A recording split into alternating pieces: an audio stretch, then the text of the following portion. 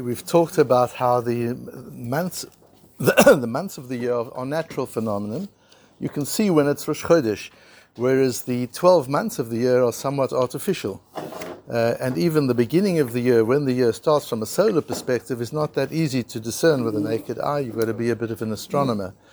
But the months of the year, there is a natural reason for the months of the year. It's not just for the solar months of the year, the 12 months of the year. It's not just dividing the solar year into 12. It's tied to the mazalot. The mazalot are the constellations, and it takes the sun 30 days, 10 and a half hours to pass through a mazal. Each mazal takes exactly the same amount of time. Each constellation, and that's the solar month. The solar month is the amount of time the sun takes to pass through a mazal. So even in Torah, we have these two systems. We know that we have a solar year and a lunar year being 12 months. But we also have a solar month. Although we always refer to the lunar month, there is such a thing as a solar month. And it's the solar months that are the basis of the Tekufot. There are 4 Tekufot in the year. A Tekufah is 3 solar months. That is a Tekufah. So with that background, we can understand the Gemara on Daf Tesvav Amud Aleph a little bit better. And the Gemara asks, By Minei Rabbi Yochanan mi Rabbi Yanai, the Gemara at the top of the source sheet, Rabbi Yochanan asked Rabbi Yanai, Etrog Rosh Hashanah shelo eimatai. When is the Rosh Hashanah for an etrog? Is it Shvat or is it Tishrei? Does an etrog follow the rules of vegetables or the rules of a tree? Amalei Shvat, he said, clearly it's Shvat. So he asked, Shvat de Chodashim or Shvat de Tkufa? The Shvat of months, in other words, are we going to follow the Jewish calendar when there's a Rosh Chodesh Shvat, that Shvat? Or are we going to use solar Shvat? Solar Shvat would be the third solar month after the beginning of Tkufat Tevet. As we said, there are 4 Tkufot in the year. So the first Tkufah is Tishrei, Cheshvan, and Kislev. The second Tkufah is Tevet, Shvat, Adar. So Shvat is in the middle of the second Tkufah. So are we going to say it starts 30 days, 10 and a half hours after the beginning of Tkufat Tevet? That's a solar timing. Or are we going to work it with the lunar timing? Now, why all of a sudden is the Gemara concerned with solar timing? When have we ever talked about solar timing before? Because we're talking about agriculture. And maybe humans know when the Rosh Chodesh is. We can look at our luach and we can look at the moon. But how's a plant going to figure out? How's an esrog tree going to know when Rosh Chodesh is? An esrog tree will respond to the sun. So if we're talking about timing for the world of agriculture, then we must be talking about solar moments. Omalesh Shvat, Omale de Chodashim. He says, no, the lunar. We don't talk about the solar. It works by the lunar. Then Rava asked Rav Nachman, what happens if there's a leap year? Does the esrog tree know that there's now a leap year? And that it's because we're going to determine Meiser by this timing, we're going to determine Shvi'is by this timing, all sorts of halachot are going to be this timing. Does the tree change when it starts budding based on whether there's a leap year or not? Does it know whether the Chachamim have made this a leap year or not? Says the Gemara, you go you work like most years. Most years aren't leap years, so you work as if it's not a leap year, and it works just by the month. Says Tosfos, ask Tosfos, Afagav shebishul haperot holech achar hachama. If you're talking about the ripening of fruit, that's a solar issue. The fruit doesn't ripen by lunar months. The tides we know work with lunar months, but trees don't ripen based on lunar months. That doesn't make sense. Shenema, as it says, and here you see the beauty also of how Chazal works and how Tosfos the Rishonim work. They ask the question that's in all of our minds, isn't that so? How can it be that it's going after the moon? Trees don't know the moon; they don't know when Rosh Chodesh is. But Tosfos doesn't ask it from that perspective. He adds, and there's a proof for it.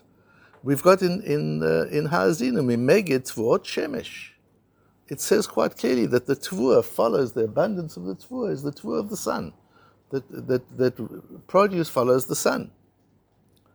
Nevertheless, it says, the second part of the pasuk is, it says, and the produce of the moons, the months. So you see there is an agricultural sensitivity to the lunar calendar. Says Tosfos from Psukim. So the question is not just asked, how can it be because we think it's odd. That's not how you ask Kasha. If it's odd, there's got to be a raya, you've got to have a proof somewhere that it's odd in the Torah as well. And then Tosfos says, V'gam, and in addition to that, Yisraeli monim la'alvona. The Jews use the moon, so of course the trees are responding to the moon. They wouldn't respond to the sun if the Jews are using the moon. Really? You've got to look at the Tosfos like that and just say, really? The trees now know the Jews follow the moon, so we'll follow the moon as well. We'll follow what Yisrael does. How does that work? So we've talked about the fact that there are two systems in the world. There's what the Ran called Chok HaTeva and Chok HaBoreh, the rules of nature and the rules of the Ribono Shel Olam. We've talked about these two systems and how they interact, and we can choose which system we operate in, and these two systems interface in certain ways. And that's what's important to know here. So there's a Yerushalmi in Ksubas where the Yerushalmi says, Rabbi Avin, and he quotes a posuk from Tehillim, which has become a famous statement, which I've used as the title for the shir. Ekro le'elokim elyon lekel gomer olai. It says, I'll call to the great Elokim. Elokim is the God of nature, the God of physics and science. Lekel gomer olai, the God who makes decisions based on me. That's an unbelievable posuk. We've got to understand how great we are as human beings, but particularly as Bnei Yisrael, that the Ribono Shel Olam makes decisions based on me. And then the Gemara goes on to the case of Bat Shalosh Shanim v'Yom Echad v'Nimlachim Beit Din L'Ovro HaBetulim Chozrim v'Im La Ve'en HaBetulim Chozrim. We have a din that if a girl loses her hymen, it regrows again if she loses it when she's less than 3. If she's more than 3, it doesn't grow again. So what's the question is, what happens if she loses her hymen and it's like just before she turns 3, and then Beis Din decide, let's be Mekadesh the Chodesh, we'll make this month an extra day. So now she's not 3 yet. So what happens? Says the Gemara, nature follows the decisions of Beis Din. We can assume when we're making decisions whether she is a Betula, she's not a Betula, it has all sorts of halachic ramifications. We can go by the rule of 3 years old, even if naturally she would have been 3 years old yesterday. But all of a sudden the Beis Din decided to make it a leap month and add an extra day, so her birthday is delayed by 1 day. Then nature also says, okay, so everything gets delayed by 1 day. That's our nature. And that's based on that. That's where it comes from. It comes from this Yerushalmi, that posuk which we then find quoted all over. And the Shach brings us now. The Shach is not known for his soft, the soft stuff. He's not known for his droshes and his mussar. The Shach is one of the most important commentaries on Yoreh De'ah and Choshen Mishpat and Shulchan Aruch. We rely on the Shach. He's one of the Amudei Halacha. One can't learn a piece of halacha in Yoreh De'ah or Choshen Mishpat without the Shach. And we rely on the Shach and paskin like the Shach in countless times. So he's a strict halachist. And in Yoreh De'ah, when they're discussing when a woman has to predict her period, and if she's had regular periods, then that becomes a way of predicting. So if she has every 28 days, then she can assume the 28th day she's going to have a period, and she has to be careful about that. And if it's every 31 days, then every 31 days she can assume. And the Shulchan Aruch paskins there in Kuf Pei Tes, that if she has it on the first Monday of every month, then she's got to watch the first Monday of every month. If she has it every 4th Tuesday, then she's got to watch every 4th Tuesday. So how does that work? And what happens if there are leap months in between, or they're not? So if she has it on the 5th of every month, then she's got to worry about the 5th of every month. And if 1 month is a leap month and one isn't, does her body know which is a 28-day month and which is a 29-day month and which is a 30-day month?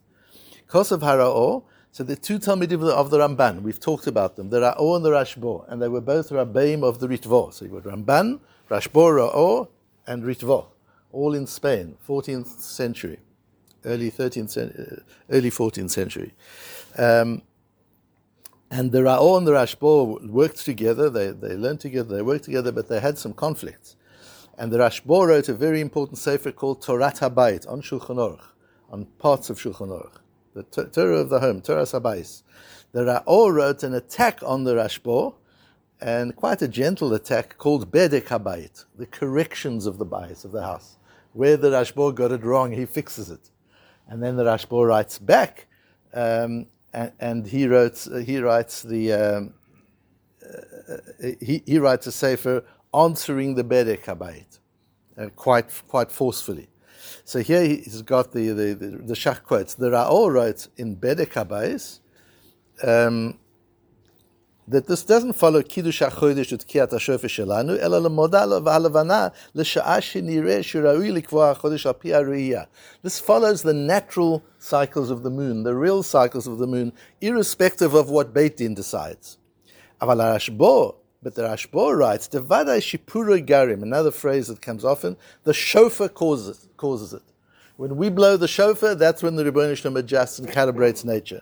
It all follows the month. Malei v'chaser, full month or empty month. L'chodashim v'l'shanim u'beret. It's a leap year or it's not a leap. Lefi tikunei beit din, shekol ma shebeit din shelamata osim beit din shelamala maskimim amahem. It says the shach because whatever Beis Din here says, the Beis Din upstairs follows. And adjusts nature, Hashem adjusts nature to the decisions of the Beis Din. Says the Akedas Yitzchak on the Medrash Shochatov. Medrash Shochatov is a Medrash on Tehillim, and on Mizmor Daled there's the whole famous Medrash about Hashem. When the angels ask when's Rosh Hashanah, Hashem says ask Beis Din whenever the Beis Din decides Rosh Hashanah is. And the Akedas Yitzchak says on that, it's not surprising that Hashem follows us. It's the second paragraph of the Shema, that our actions cause responses in nature. If we do certain things, we listen to Hashem, then there'll be rains. If we don't listen to Hashem, there won't. You see that nature responds to us. If nature responds to us as individuals, certainly nature responds to the decisions of Beis Din. Why would the laws, so back to the Chok HaBoreh, certainly the Chok HaBoreh is going to calibrate itself to the Chok, or the other way around, the Chok HaTeva will calibrate itself to the Chok HaBoreh. These two systems work in tandem. They're not completely separate. That's what we say in second paragraph of the Shema.